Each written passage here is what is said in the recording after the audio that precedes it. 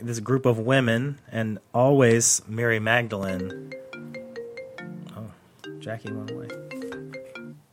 How long was she off? Jackie? Hello? Hello? Hello. Where'd you go? I don't know. It started to get really weird, so I just decided to recall you. Perfect. That's like kind of how the resurrection story went. Yeah. Hello. Where did you go? Yeah. I decided to recall you. Maybe. God put out a recall on Jesus, so we had to take him back. Send him to the Father. Hello, everyone, and welcome to this week's episode of the Faith to Go podcast, your one-stop shop for everything you need to have faith discussions throughout your week with your friends and with your family. My name is David Tremaine, and I'm the Director of Formation here at St. Paul's Cathedral in San Diego. And I'm Maya Little Sonia, and I'm the youth minister. I'm Jackie Pippin, and I'm the Digital Resource Curator. And if you're listening to this, it is Easter. He's risen. What? Yes. Yeah. It's a weird place for us, though. Because I can't say hallelujah. Because we're...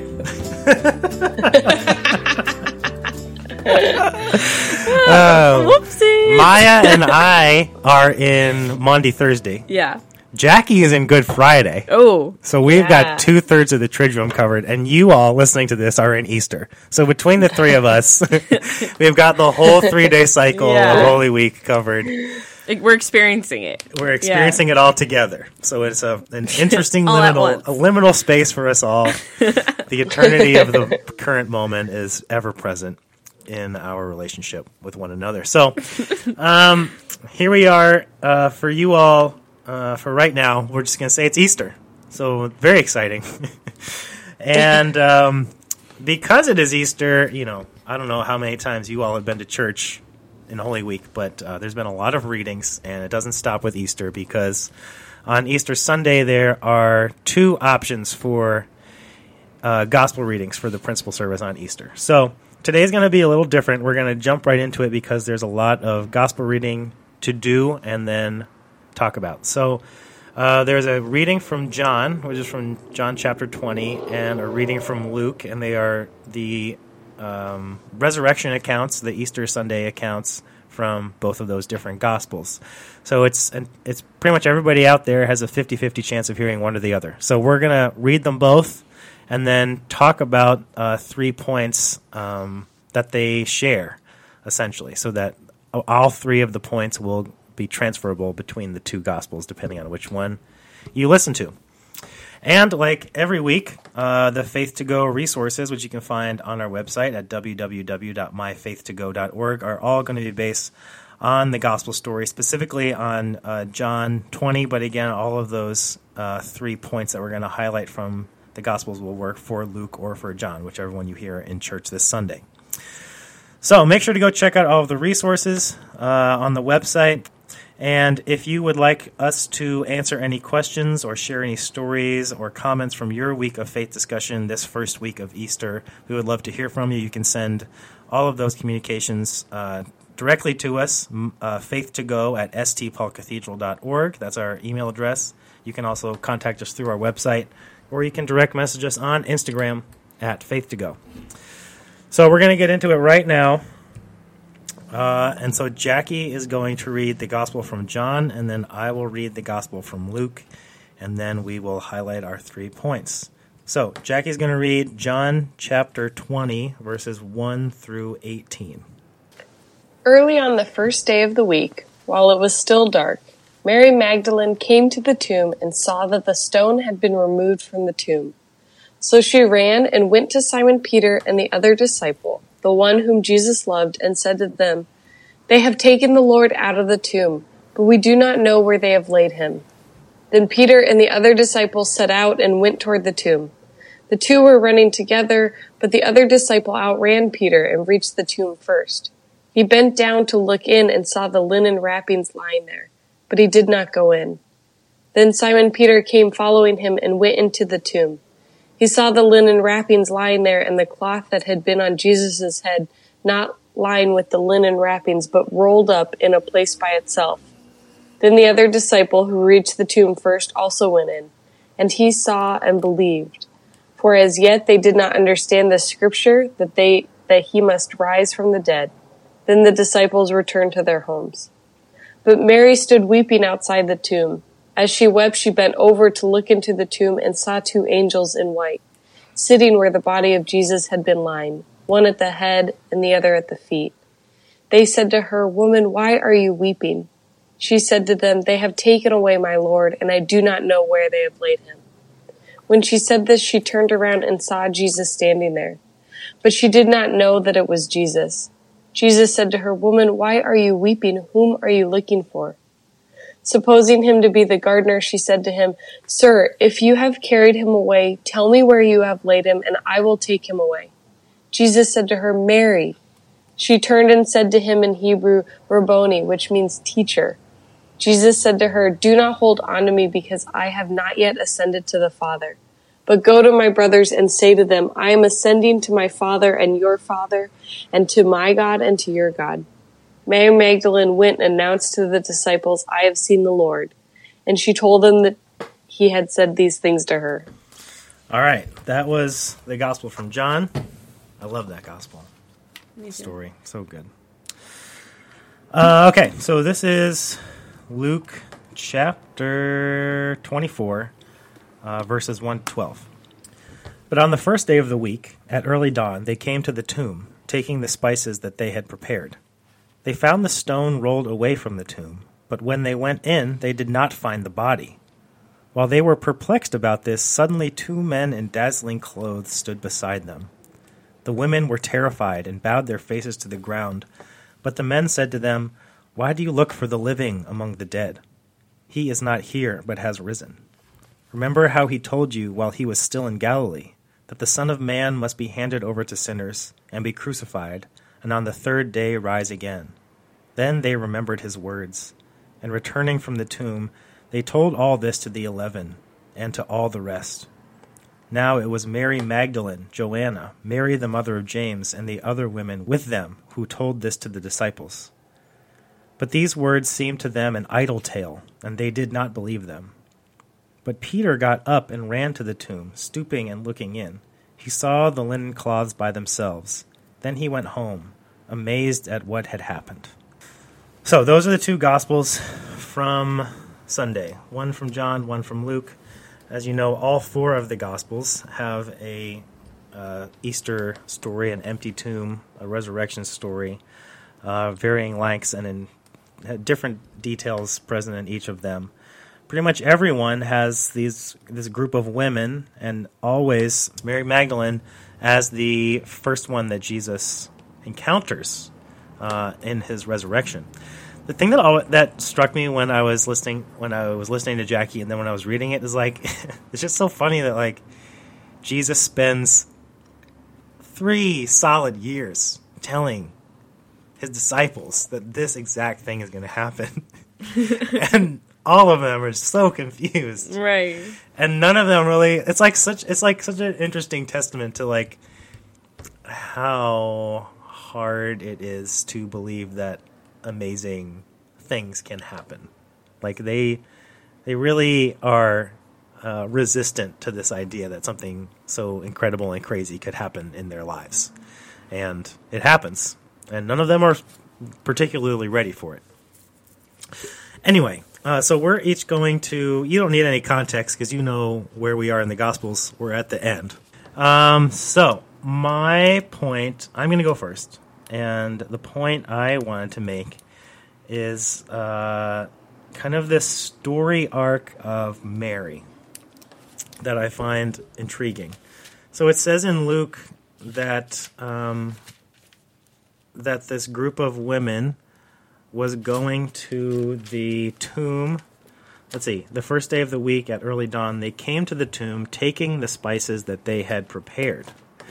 So the interesting thing about the timing of all this is that because of when Jesus died, they weren't able to prepare the body fully like they would a regular death of a person, because it happened the day before the Sabbath. So Jesus died, traditionally, like you celebrated already, and we will celebrate, and Jackie is celebrating on Good Friday.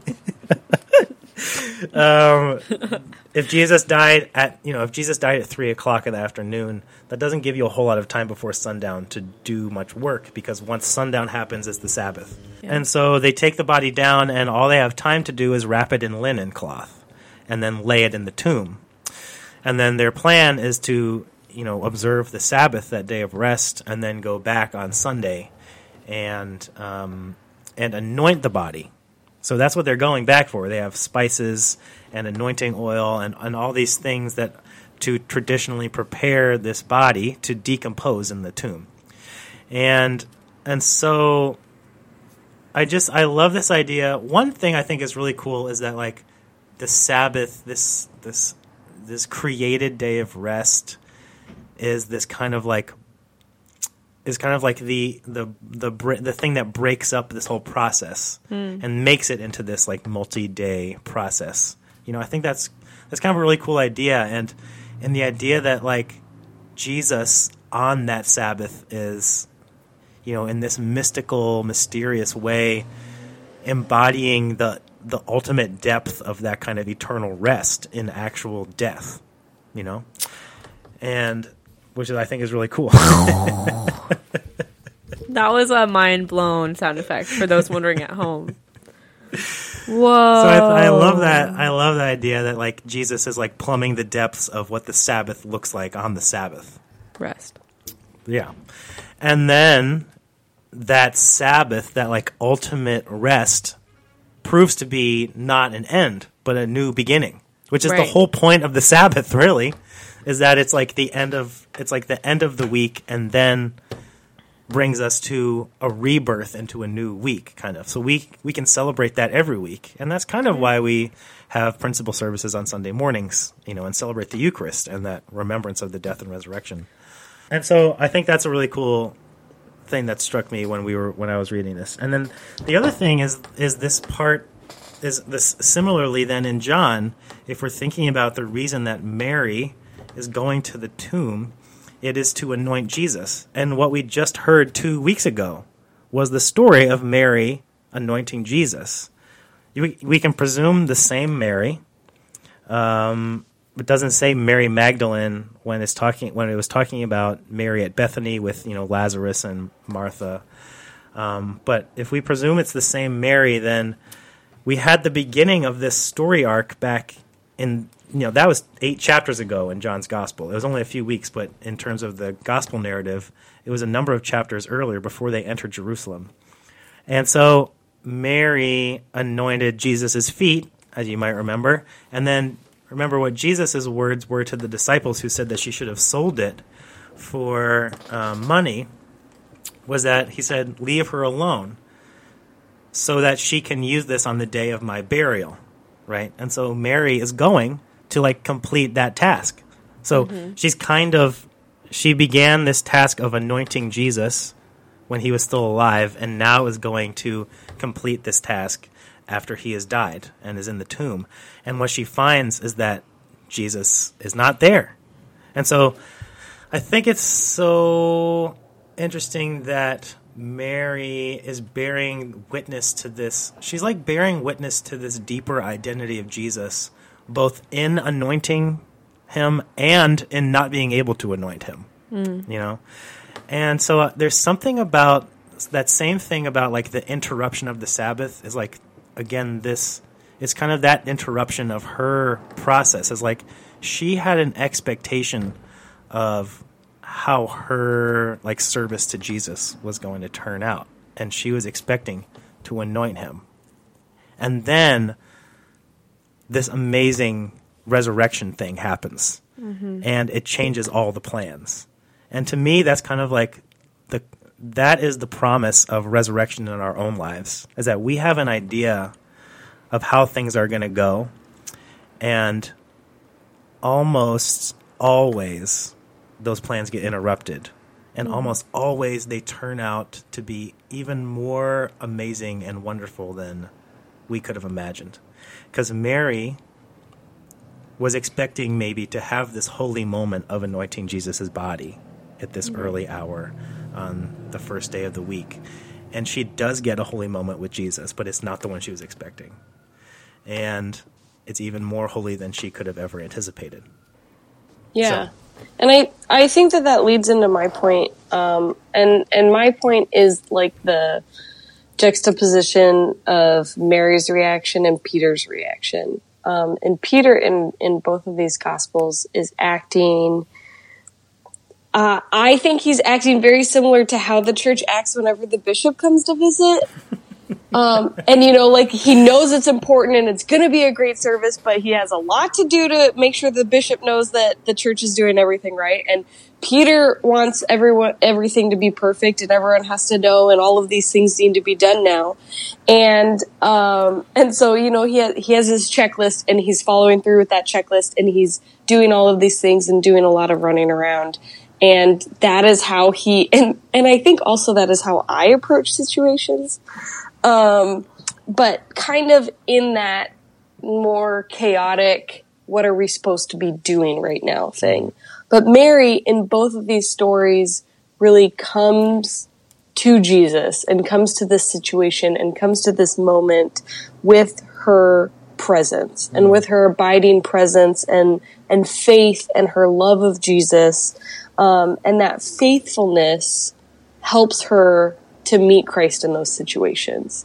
Yeah. And her faithfulness helps her to open her heart and be present. And her faithfulness helps her to have a very deep moment with Jesus and with her faith. And that is what she's able to carry back into her community. Mm-hmm. And so, I think that's it's an interesting way to look at how we approach situations and how we approach these moments and how we approach Jesus and Easter and all holidays in the church. It is very easy to be like Peter. Mm-hmm. But how do we be more present and be like Mary?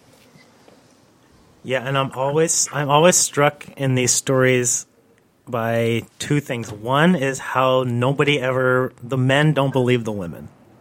Yeah, they think it's an idle tale. Why would they make that up? For attention? Right. Like, okay, babe, go. Like, right. No. And in not believing, then Peter in both stories is running to the tomb to check for himself. Like, cool story, Mary. Right, and then running away from the tomb, really and then fast. Just goes home. That's what it says. It's really interesting too. And he just went home, put on a little football. It's like, what are you doing? Right. It's like you already had the rooster thing. That didn't work out so well for you. Yeah. Like, redeem yourself, Peter. Yeah. Right. And you're fumbling the play. He's just running around. And then runs home. Yeah. And then he just goes home. Especially in that, and I love that idea of the pace of Mary, like you're saying, like slowing down, looking around, the presence she brings to the whole situation, and the juxtaposition of her with whatever, combination of male disciples there is in the story. They're always just running around frantically trying to figure it out and learn for themselves and see for themselves and running home and whatever they're doing. But it almost makes me think I'm imagining this situation. It almost makes me think maybe Jesus was just standing there the whole time. It's not like he appeared to Mary. It's like he was just standing there. Turned around and he was and there. They're all running around frantically. It's only because Mary takes the time to be present at the tomb. And cry. And weep.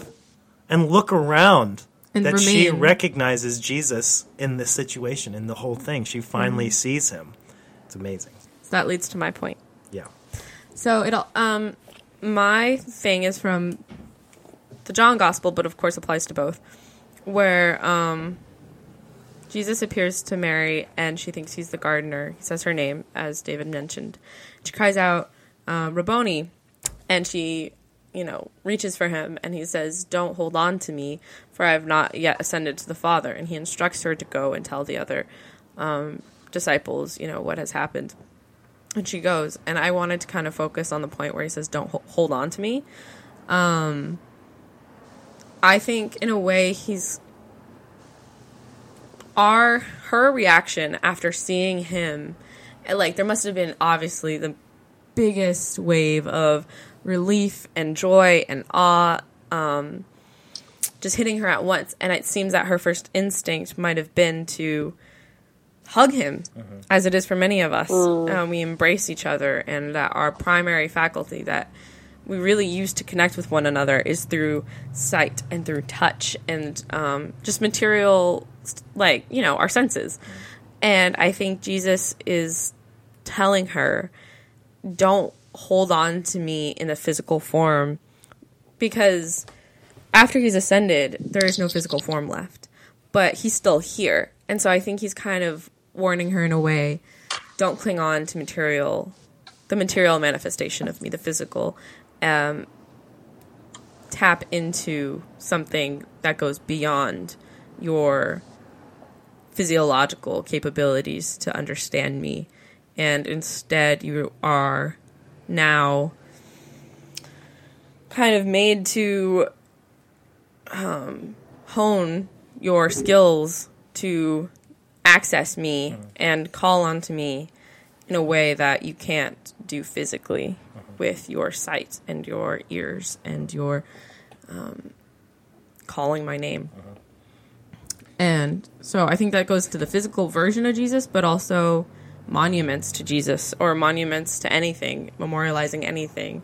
Because we know that, well, I don't know about know, but I feel in the very core of my being, the know beyond knowing, right? That Jesus is alive. But he is alive even though his heart isn't beating, but he's here and his spirit dwells within us. And so she is kind of, I think, the first one that's told, like, and I think she's like the first one to understand, like, this is going to have to go beyond me physically coming back because I'm going to leave again. Yeah. And the thing you said about her, having, like, Jesus knowing that she will need to learn to interact and, like, feel his presence or the presence of God in a new way once he's gone is like that. It's that, I think that's such a cool way of thinking about it, of that indwelling presence of God that we all have, that inner implicit union with God that we have. That is kind of part of our whole spiritual journey to continue to reconnect with and tap into and become aware of. And it's like Jesus is saying, if you spend the rest of your life holding on to this moment of me, that will be like the barrier to you going into depth of this union with God that exists and will continue to exist, And I think that it kind of, for us, it could be almost this idea like, we may have like an incredibly impactful spiritual experience or experience God in an amazing way, and then just want to hold on to that and like hold on to it for so long that it actually keeps us from experiencing God again. So instead of Jesus is saying kind of like, instead of holding on to me right now, Mary, like repeat the experiment again, be present with another gardener and see how you see me then. Exactly. Be Don't present try with to another keep doing the one thing that works that one time. Yeah. Okay. That's 3 whole points. Right. Already. Number 1 was me. And it was about that rest of the Sabbath kind of being the interruption in this whole process of Jesus' death and resurrection. And then in that in-between time of Mary, going back and wanting to anoint Jesus and, finding an even more wonderful interaction than she was expecting. Number 2 was Jackie's about the juxtaposition between Peter and the other male disciples in the story and the women, and specifically Mary Magdalene, and that presence that Mary brings to this whole situation that leads to her interaction and engagement with Jesus. And then number 3 was Maya's about this letting go that Jesus invites us to all the time, letting go of our experiences of God to kind of retry the experiment another time and continue to seek Jesus in all these different situations rather than holding on to the times where we have experienced God in the past. So, because we had a lot of scripture reading, we're not going to read them again, but if you'd like to hear them again after hearing that story, depending on which one you heard, go back and read the gospel you heard on Sunday for yourself, keeping these 3 points in mind, and then take those 3 points into your conversations about faith and your personal reflections about faith this week, this first week of Easter. Thanks, everybody, for listening. This has been our Easter 1 podcast in Year C. And if you have any questions or comments or stories from your week of faith discussion and reflection, please send them to us at faith2go@stpaulcathedral.org. Follow us on Instagram at faith2go. Make sure to rate and review this podcast. And we hope you have a holy beginning to your Easter season. And until next time, say goodbye. Bye. Bye, everyone.